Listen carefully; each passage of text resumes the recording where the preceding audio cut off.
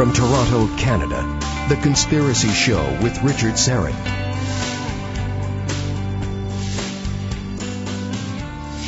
And welcome to the Audio Imaginarium. Come on in, weary traveler, hang your cloak on a peg, grab a stool, and come gather around the fire. There are stories to be told, and you are among friends. I am doing the show from the home studio tonight up in Thornhill, just north of Toronto. So that means Ian is back at the master control. He's sitting behind the big audio board. Ryan is running the YouTube live stream from his place in East York. And Albert, my fine story producer, is taking the night off. So let's hope all the technology holds together and we can deliver this 2-hour transmission for you without a wrinkle. So last week marked the 50th anniversary of the assassination of Robert Kennedy. He was mortally wounded at the Ambassador Hotel after winning the California primary. He was seeking the Democratic nomination for president. His son, Robert Kennedy Jr., recently met with the supposed gunman, Sirhan Sirhan, in the state prison outside San Diego, where he remains behind bars. Kennedy, now 64, is lending his support to an investigation into his father's murder. And we have Sirhan Sirhan's defense attorney about to join us live in just a moment. In the second hour, essayist, seeker, spiritual warrior, author Thomas Rossetto joins me to talk enlightenment. That's certainly in short supply, wouldn't you say? That's coming up in the second hour. Now, a couple of thoughts on the death of Anthony Bourdain, the celebrity chef, author, television host. I met him, 15 years ago. He was doing the circuit, touring a book that he had written. I'm not sure if it was Kitchen Confidential. However, struck me as a very nice man. Certainly, I was a fan of his television work. I really enjoyed Parts Unknown. It was raw and honest and dangerous a little bit. I was shocked and saddened by his death. Now, there are a lot of conspiracies floating around that he was murdered, but I have to say it could be very well that he committed suicide. And if it was, the last thing I want to do is diminish the unimaginable suffering that people who have depression endure. It's an everyday battle. And when people say, it doesn't make sense that he would take his own life. Why would he leave behind an 11-year-old daughter? Why would he leave behind a career that he loved? A depression doesn't play by the rules, folks. It's clever and deceptive and cruel. So again, it very well could have been a suicide. On the other hand, he and his partner Asia Argento certainly called out Hollywood and Harvey Weinstein recently. Argento was one of Weinstein's alleged victims, and not sure if you heard her remarks at the Cannes Film Festival. I mean, she just lambasted the hypocrisy of Hollywood. And I could certainly see a truth seeker, a courageous man like Anthony Bourdain, perhaps maybe doing an expose on Hollywood's worst-kept secret, the pedophile ring that exists there, for example.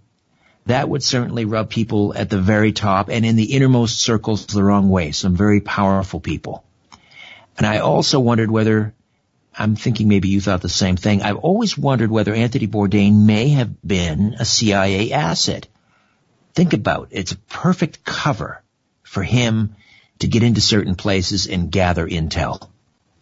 Regardless, a very sad and tragic loss for his fans and certainly foremost for his young family. A sad loss 50 years ago last week, certainly. Democrat presidential hopeful Robert Kennedy was slain, shot June 5th, 1968, died a day later while seeking the Democratic nomination. The supposed gunman, a 23-year-old Palestinian-American, Sirhan Sirhan, he certainly was present in the kitchen at the Ambassador Hotel. He was holding an 8-shot Ivorwood .22 caliber pistol. He fired all 8 shots, all 8 bullets accounted for.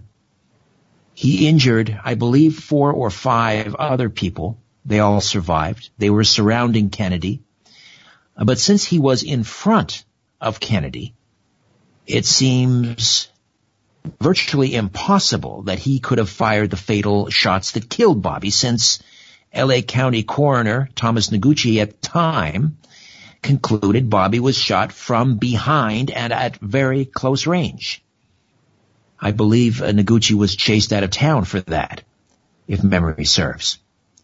Sirhan pled guilty to first-degree murder, but says he has no recollection of firing those shots. There were, I believe, something like 14 bullets identified, or 14 bullet holes identified. How do you get 14 shots from an 8-shot Iverwood 22? Well, you don't, clearly. So many questions, so many inconsistencies, which is why Bobby Jr. and a couple of his siblings are now supporting calls for a new investigation. Joining me on the line is Sirhan Sirhan's defense attorney, Laurie Dusek. She's an attorney at law, and she has addressed the parole board for the release of Sirhan Sirhan, the suspect in the RFK assassination. Laurie, welcome to the Conspiracy Show. How are you? I'm fine, thank you. Are you continuing to work with William Francis Pepper on this case? Yes, I am. And what is the status? I mean, I know that Sirhan Sirhan was originally up for parole way back in 1984. Why don't we start there? What happened? Why was he denied a parole? And what is sort of, give us maybe a thumbnail sketch, what has transpired since 1984? Well, at every parole hearing, the parole board brings up the fact that Sirhan disrupted the democratic process in this country. And that's the grounds that they deny parole. Those are charges that he never faced in a court of law. He was convicted of killing the senator and of 5 attempted murders. If he had killed somebody named Robert Francis and not Robert Francis Kennedy, he would have been eligible for parole, and I believe he would have been paroled in 1984. In 2011, I attended my first parole hearing on his behalf, and in 2016, I attended the second. And quite frankly, they're a farce. I know as soon as that we walk in there that they've already made up their mind and they're not going to grant parole. They're waiting for Sirhan to admit. Yeah. They're waiting for Sirhan to admit that he killed the senator, and he has no memory of it. And over the last few years, working with Dan Brown and myself, he's come to realize that when he was told that he did it, those people were forcing their truth on him. He now believes that he did not kill the senator. We should talk a little bit about Dr. Dan Brown and his work. Could you describe what Dr. Dan Brown does? Yeah, Dan Brown is a forensic psychologist. He's affiliated with Harvard University, and he's one of the leading forensic psychologists in the world. He's written 4 books on hypnosis, and in his 30-something year career, he's hypnotized thousands of people. And he says that the easiest person he's ever hypnotized was Sirhan. Sirhan goes under hypnosis so quickly. Now, I've never seen a person hypnotized in person until I saw Sirhan hypnotized. My exposure to hypnosis was like on TV, so it was very interesting to watch. And Dan has, in order to make all of whatever Dan does to make it acceptable in a court of law, he follows a pattern where he starts with free recall, and then he'll go into the hypnosis, and then he'll wake Sirhan up, and he'll go back into free recall. So Dan doesn't make any suggestions to Sirhan. An example would be asking Sirhan his memory of what happened that night under free recall. And then while he's under hypnosis, Dan will state some of the things that Sirhan had said in free recall, and he'll say, now, focus on that and tell me what else you know about it. So he doesn't plant any suggestions, because when the original trial was going on, both the prosecution and the defense had doctors come in and they hypnotized Sirhan, which is a very strange thing to happen, because you don't usually prep a defendant for trial by having them hypnotized. But both times, both the prosecution and the defense, they would lead Sirhan on when he was hypnotized. They would tell him what they wanted him to repeat.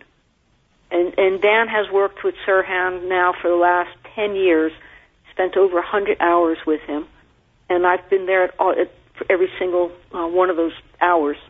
And he submitted a bunch of psychological tests He actually gave the Rorschach test again, and he scaled it the way that it was scaled. They changed the way that they rate the test. He rated it the way that it would have been rated in 1968, and then he rated it the way it would be done today. He also gave a copy of those tests to a colleague of his, and he didn't tell the colleague who had taken the test. And they both came out saying that Sirhan was not schizophrenic because the defense and the prosecution in the original trial said that he was schizophrenic. There's no signs of that at all. Can that be determined by a Rorschach test? That test plus many other tests were given. But right. The defense and the prosecution said, pursuant to the Rorschach test and a few other tests, that Sirhan was schizophrenic, which he's not.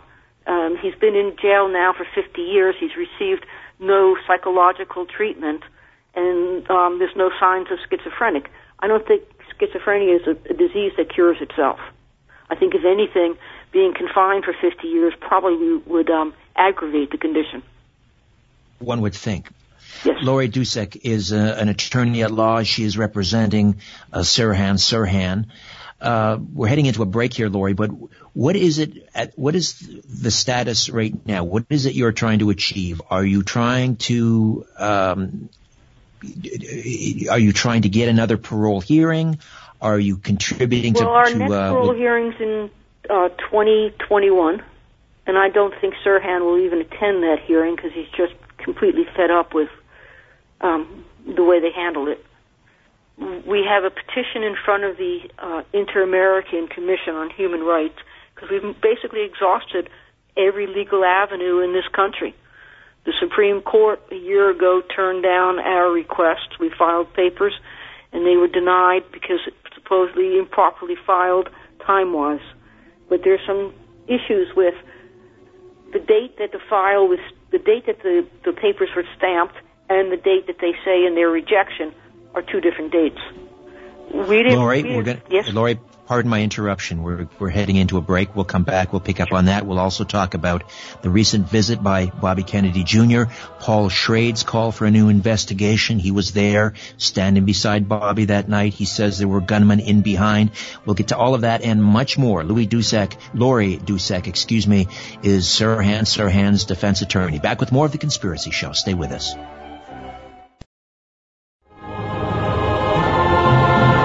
You're listening to The Conspiracy Show with Richard Sirhan.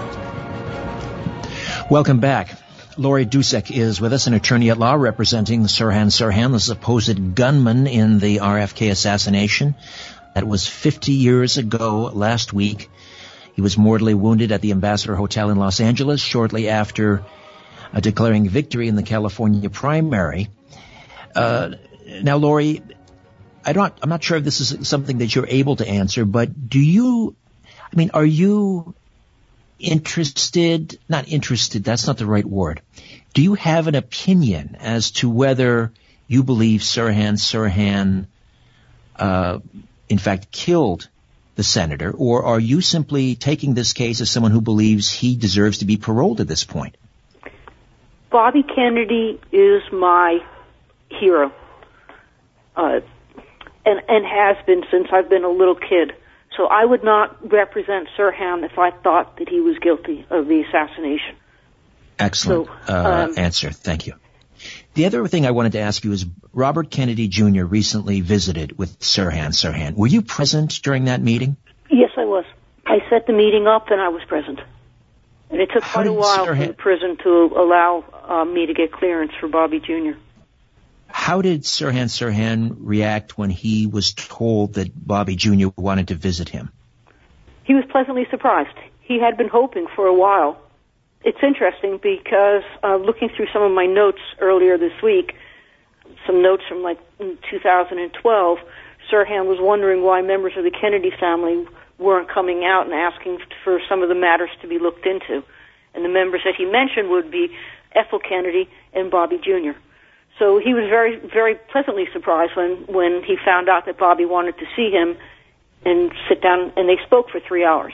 Would you be breaching client confidentiality if you talked in general terms about what they talked about? No, I wouldn't be, because things I can't say, I won't say. Bobby was it was really kind of him. He shook Sirhan's hand and very quietly said to him, "I know you didn't kill my father." And that set the whole mood for the meeting, and I think that put Sirhan at ease. And they discussed things like Grant Cooper, who was the defense attorney during the trial. They discussed all the errors in which I think were pretty much intentional that Cooper had done, and all the things that Cooper did not do during the trial. They discussed, because Sirhan was working at a horse farm at the time, well, for 2 years prior to the assassination, he was working at a horse farm, and that's where a lot of the story starts. So they talked about horses. Sirhan kept saying to Bobby how badly he felt, and Bobby kept saying to him, "Look, I know that you didn't do it." Bobby was very interested in how Sirhan spends his days, what he does at the prison, what he reads. So it was just generally that type of conversation. He did ask Sirhan a couple of questions regarding that night, like whether or not Sirhan remembered having a gun with him, which he does not remember. But he says, obviously, I did, because, there's pictures of him with the gun in hand, but he's got no recollection of it. So those are the things that were discussed. I can't imagine how difficult it must have been for Bobby to come and see Sirhan, the man who for many years many believed was responsible for the senator's death. But what do you suppose took Bobby so long? And what was the impetus for him to coming to see Sirhan? Well, I can't speak for Bobby. I don't know why he decided at this point of time that this is what he was going to do. Well, Paul Schrade, who was the gentleman that took the first bullet that night 50 years ago, Paul Schrade was a friend of the senator's, and Paul, for years now, has been leading the way in trying to find the truth to what happened that evening. Paul does not believe that Sirhan killed the senator. Paul does believe that Sirhan shot him and some of the other 5 members that were wounded that night. And I personally don't know, because there was not enough ballistic tests done. Actually, there were no ballistic tests done by the defense team. So I can't make any comments because I don't have enough information as to what bullets Sirhan shot, because according to eyewitnesses, after the second shot, Sirhan was pinned down onto a steam table, and his gun, people had their hand on his arm, and he was pulling the trigger, and the bullets were going wildly, but the majority of the bullets were heading at an upward angle towards the tiles on the ceiling. Right. So I think Paul Schrade is the person that's responsible for Bobby getting knowledge on this. When I was talking to Bobby about the autopsy report, I didn't even know how to bring it up, because an autopsy report is not an easy topic to bring up to somebody when it's their father's report. Indeed. And yes, he has read it. And the autopsy report is probably the most solid piece of evidence that shows that Sirhan did not kill the senator. So why it took him so long, I have no idea, but the fact that he's there and the fact that he did it and the fact that he's speaking out now, like I said, I think he's very courageous. Absolutely. Would Bobby, or has he lent his support to, would he appear at a parole hearing, or would he push for an earlier parole hearing? Has he given you any indication that he's willing to do things like that? At this point, we haven't discussed what he's willing to do, but the fact that he did go public and the fact that he has asked for a reinvestigation into the murder of his father speaks volumes. The autopsy report that you mentioned, for those listening that aren't aware of the findings, this was prepared by Dr. Thomas Noguchi, correct? Correct. And his Dr. determination was that the senator was... that the senator wasn't going to live, he called Sarah Wecht, who's a renowned medical examiner and also an attorney. And Cyril suggested that, he said to Noguchi that they didn't want another Dallas because the autopsy in Dallas on the president was really botched. So Cyril suggested to Tom Noguchi that he call Washington, and Noguchi did. And 5 different members of different military, the Army, the Marines, and the Navy flew out, and they supervised the autopsy. The autopsy is one of the most detailed pieces of evidence that you could look at. And again, not only did Noguchi do everything, but he was supervised by people that were flown in from D.C. and the findings were that the mortal head wound was in the rear at very close range behind, was it the right ear? That's correct. It was behind, the fatal shot came from behind the right ear with an upward trajectory of approximately 40-degree angles, and it was within 1 to 2 inches behind the right ear. And they could figure that out by the powder burns that were left on the senator's hair and on the collar of his jacket and shirt. He was also Very hit detailed. several times in the back, correct? 4 bullets, 3 bullets struck him. The 4th bullet went through his shoulder pad. So he had a bullet behind the right ear. He had 1 bullet that went to the 6th vertebrae, and then he had a bullet what they call through and through. It went right through his shoulder. All shots from the rear. All of them shot from the rear, all of them at an upward trajectory. And again, Sirhan's position, Roosevelt Greer, who was working security for the senator, had pinned, I believe it was Roosevelt Greer, had pinned Sirhan's arm to the steam table. A number of people were assisting.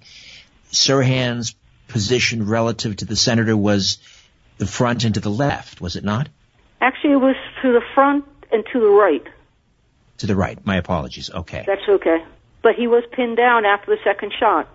They say he had a gun that held 8 bullets, and I just told you that 4 bullets for the senator, and then there were 5 other people wounded. What happened to the ceiling tiles and the bullets that were recovered from the ceiling tiles and door jambs and so forth? The ceiling tiles and the door jambs, some of them were destroyed prior to trial, and some of them were destroyed after trial before the appeal. 2,400 pieces of evidence were destroyed in August of 1968 in an incinerary in a L.A. hospital. Why? I have no idea. Well, I think we know why. Well, but they would be so blatant. I mean, it's just amazing that they'd just be so blatant. That's a lot of evidence to be destroyed at one time. After the trial, when they destroyed some door jambs, they said that they physically didn't have the space to keep them. There was those tiles and that door jamb. They had bullets in there, and if you had added everything up, it would have added up to more than eight bullets. Did they recover bullets from Senator Kennedy?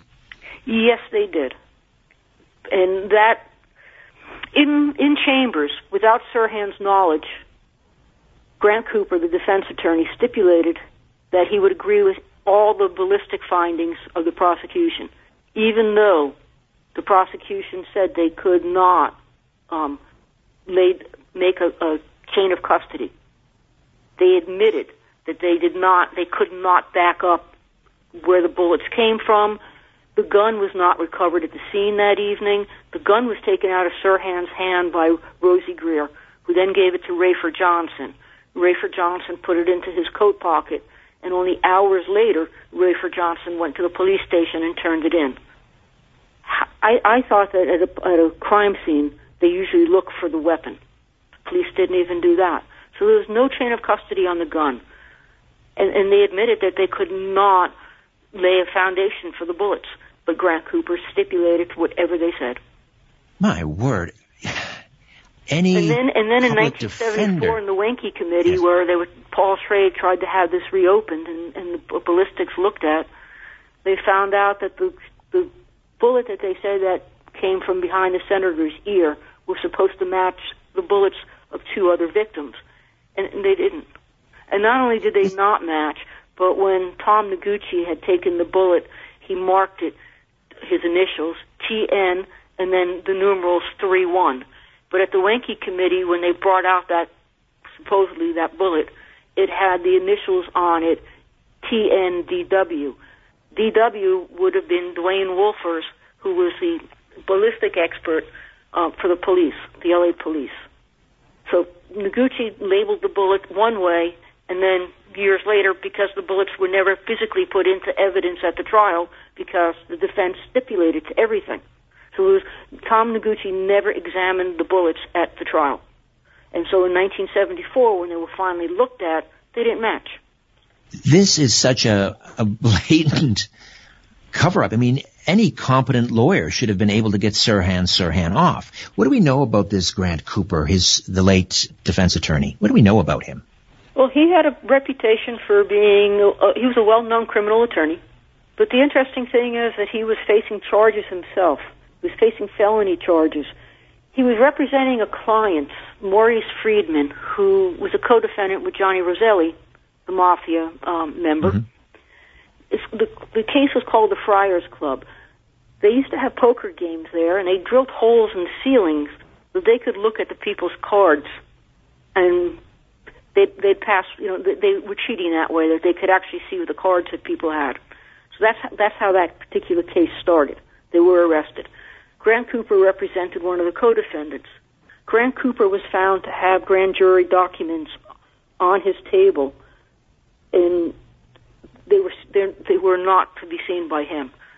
And he was facing 4 felony charges. He was facing prison time, and after he represented Sirhan, and Sirhan was found guilty and sentenced to death, Cooper, all charges were dropped against Cooper, except he had to pay a $1,000 fine.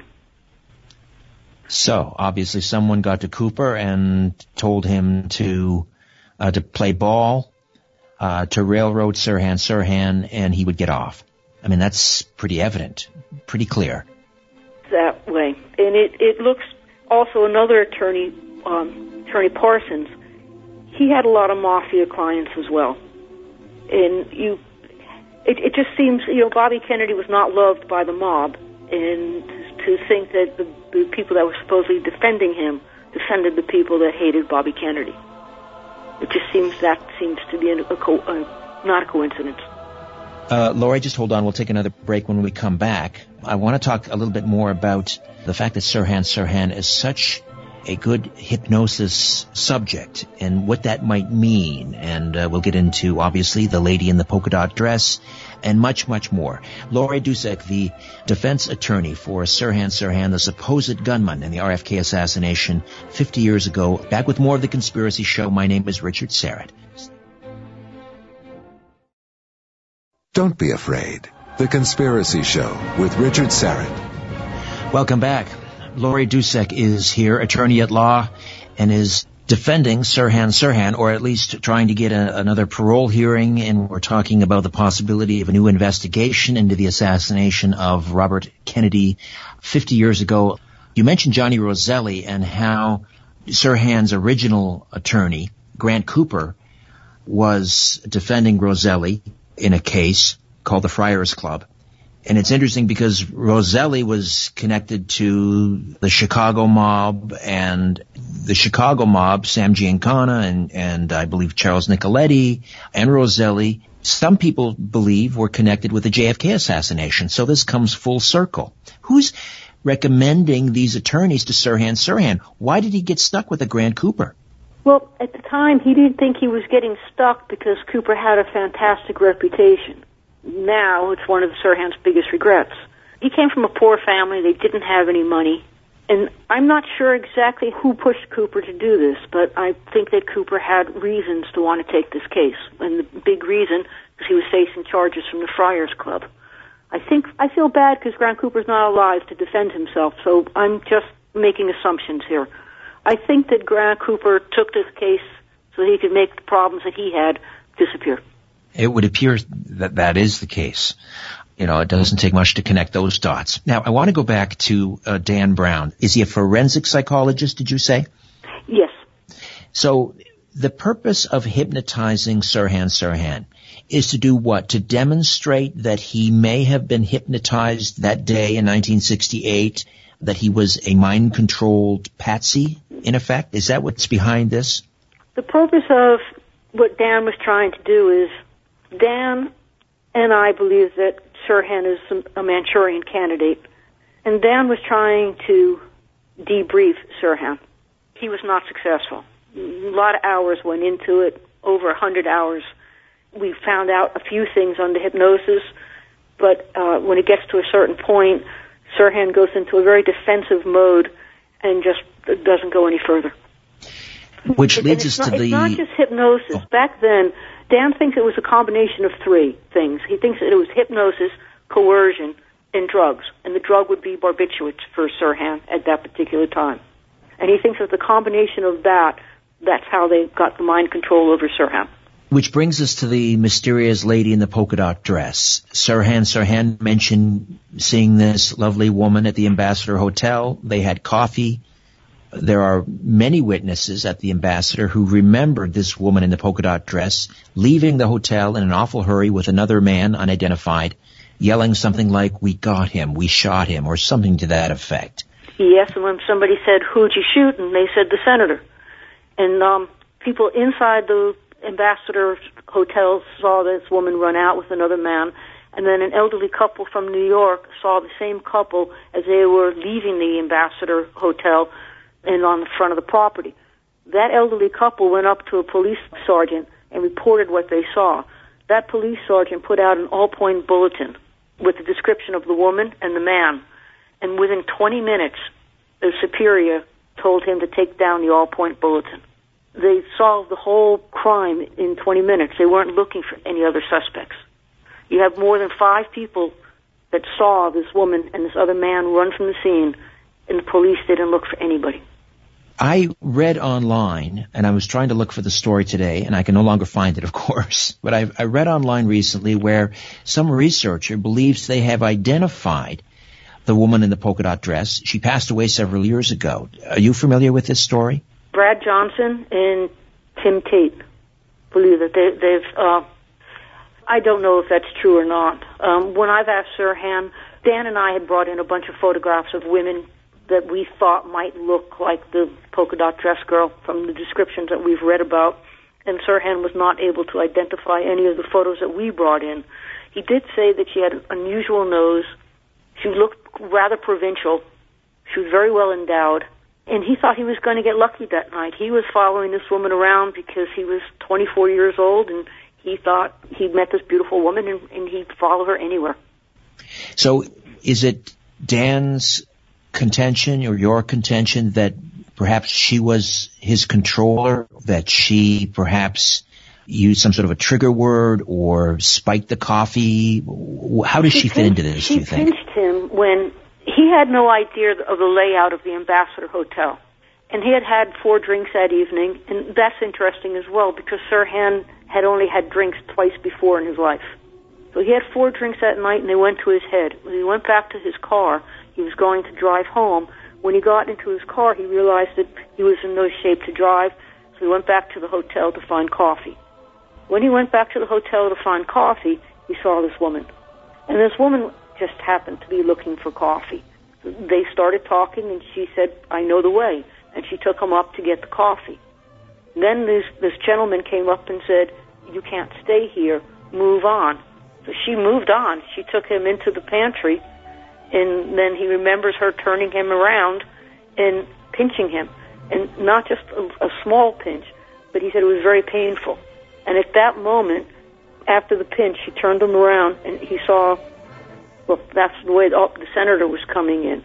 And Sirhan went into range mode, pulled out a gun, and he thought that he was on a firing range. All right, I've got to jump in right here again, Laurie. We'll take another time out, come back on the other side. Laurie Dusek, we are talking about Sirhan Sirhan right here on The Conspiracy Show. Stay with us.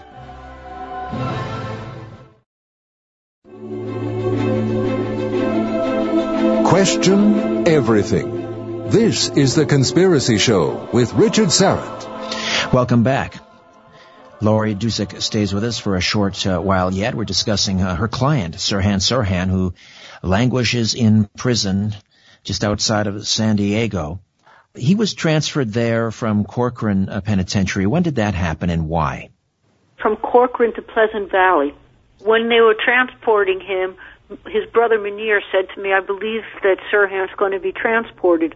And when I called the prison up, and they knew who I was because, I had been there numerous times and I was on record, they denied that Sirhan was being transferred. And as they're denying that, Sirhan's in the back of a van being transferred from Corcoran to Pleasant Valley. He was at Pleasant Valley for a few years, and then he contacted Pleasant Valley fever. So what is they that? transferred him out to Donovan Prison in San Diego. What year did that take place? That took place, I believe, about 3 years ago, and it took place on November 22nd. And what is Pleasant Valley fever? Pleasant Valley fever, there's something in the air. There's little spores in the air, and they attack the lungs. People walk around with low fevers, and it can be deadly. So he was transferred from Pleasant Valley to Donovan, prison, which is at Rock Mountain. And what is his day-to-day schedule like? What does he do all day? How does he spend his time? Well, right now he's working in the kitchen. He pretty much stays to himself. He has a single cell. That's one thing that we've been trying, and we're going to continue to have him celled individually. He doesn't read as much anymore because he's losing a little bit of his hope and his interest. He exercises, and he listens to a radio. That's how he spends his time. Have there ever been attempts on his life while he was in prison? I wouldn't say attempts on his life, but he has been harassed. And a lot of the harassment has come from prison officials more so than inmates, though there have been a couple of occasions with inmates.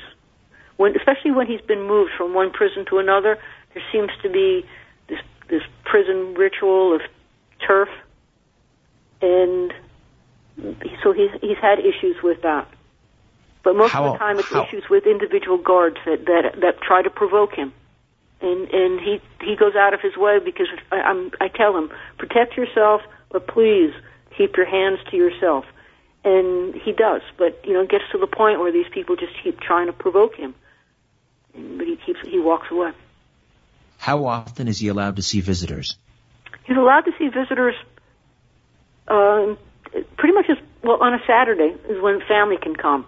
But his brother hasn't seen him since 2006 for numerous reasons. Over the last 11 years, I'm the person that's been from the outside that has seen Sirhan the most. And I was there in December with Bobby, and then I was there last June. So that's not a lot of contact with the outside world. His brother and they speak on the phone, and the phone rights depend on if the prison's on lockdown, then that week they don't get to talk, but they try to talk every week, and they send letters to one another all the time. Does Sirhan receive other mail? Does he receive a lot of mail? No, he does not receive a lot of mail, but he does receive some mail. Are people free to write to him if they wanted to? Yes, they are. Of course, the mail will be, it's all opened by the prison and read, and then they decide what goes through and what doesn't. I guess one of the obvious questions that one might ask is, if he was set up and he was framed, and I certainly believe that he was, why would the powers that be, who was ever responsible for this, allow him to live? Often in these situations, as we saw with John F. Kennedy, the patsy is eliminated. Why was Sirhan Sirhan in this scenario allowed to live? Okay, it's going to be a guess on my part. I've got two theories on that. One of them is probably because the way that they programmed him, where he's got absolutely no memory. His last memory is walking on into that room, into the pantry, and his next memory is when people are pushing him up against the steam table. So I think that him being a Manchurian candidate, they weren't concerned about anything that he could say, because it's been 50 years so far, and he has maintained the same story throughout the 50 years. Another thought that I have is that they messed up, and he was supposed to be killed. And when was that likely to have taken place? When was it supposed to take place? In prison? That evening? That evening. I don't think it mattered what door the senator left the Ambassador Hotel that day. The senator's route was changed about 15 minutes before the end of his speech, and they decided that he was going to go through the pantry to avoid all the crowd. Well, nobody notified, best of my recollection in Sirhan's, nobody came up and told Sirhan which way the senator was going to leave. Only 3 people in the senator's party knew the change of route. I don't think it mattered. I think they had somebody at every exit. It didn't matter which way the senator went. He was not going to walk out alive that night. Well, particularly if the assassin was walking behind him. Do we have any likely suspects? Well, a lot of people think that the ace security guard, Thane Eugene Caesar, who was holding the senator's right arm and who pulled the gun that night, he had a .38 revolver. A lot of people think that he is the assassin.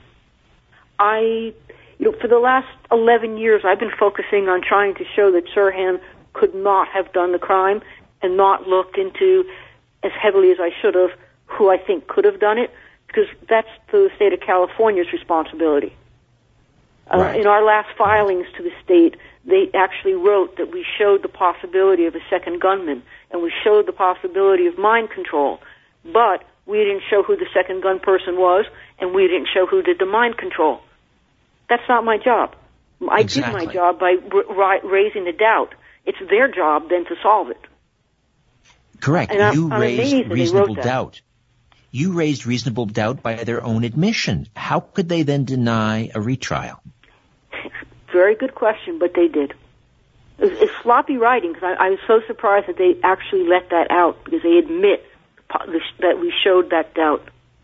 Robert Kennedy Jr. met with President-elect Trump shortly after he was voted into office, and I believe they talked about vaccines at that time, and the possibility was held up that perhaps President-elect Trump would order some sort of a congressional committee into the efficacy and safety of vaccines. So they have a relationship, it would appear. I could only say what I've read in the newspaper. I did not discuss any of that with Bobby. Where I was going with that is, would a presidential pardon have any effect in this case? I've been thinking about that for the last 6 weeks, and now, especially with President writing pardons for just about anybody, it is a possibility. It is a possibility. I just don't know if, I don't think anybody really knows how the president's mind works at the moment. So, but yes, it is a possibility. Have you had conversations with Paul Schrade? I understand he's quite elderly now. He's in his 90s, but seems to be a very sound mind. Have you talked to Paul Schrade? He was with the senator at the moment that he was shot, and he suffered a head injury himself. He was shot. He was the first person shot that evening. Yes. Paul has been working so hard to solve this, to get Sirhan out of jail, and also for the American people to know the truth of what happened that evening. Paul is responsible for the reason. Paul is responsible for why Bobby Jr. Now believes that Sirhan's not guilty. When Paul showed up at the parole hearing in 2016, he spoke eloquently, and they wouldn't even let Sirhan shake his hand. It's just disgusting the way they treat him. There's no rehabilitation at the prison. They just basically lock him up and abuse him. So what's the next step, Laurie? Well, we're waiting to see if the Inter-American Commission on Human Rights is going to answer the petition that Bill Pepper put before them last June. We have another month to wait. And then after that, I'm hoping that we can gather enough public outrage that we can have a reinvestigation into this. I think people would be shocked to find out what actually went on that night. And if we don't move quickly, as each day that goes by, nobody's getting any younger, and we're losing a lot of people that could help the case. Yes, you are, as they say, definitely in a race against time with the Undertaker. Yes, we are. And how is Sirhan? How is Sirhan's mood? Is he giving up? Is he? Understandably, he would be in a deep depression, I can imagine. 2 years ago, I was concerned about his mental outlook, but I'm not now. Sirhan is a very religious person, and his belief in God, I think, is what keeps him going. When I first met him, he said to me, "If something happens to me in here, I didn't do it." And he couldn't because of his religious beliefs. Right. He stays upbeat. He stays upbeat.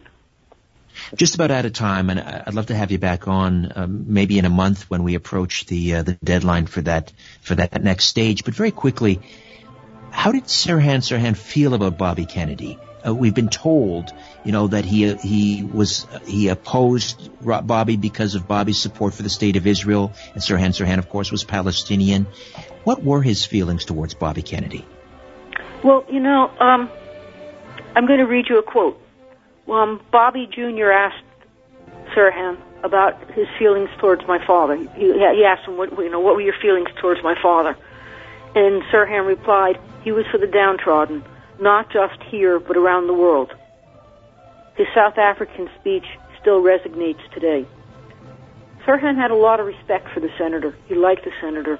This whole thing about the Israeli-Palestine conflict, yes, of course, Sirhan was concerned about it. He came from there, and he would like to see peace in the Middle East. But that's not. They're trying to set him up as the first Arab terrorist, and he's not. But clearly, the powers Laurie, have been very apologies. successful because that's what people think he is. Well, thank you for setting the record straight. Laurie Dusek, I appreciate your time. We'll have you back on if you would agree to that. Thank you so much. Thank you. When we come back, Thomas Rossetto, the paradox of living enlightenment, right here on The Conspiracy Show. Stay with us.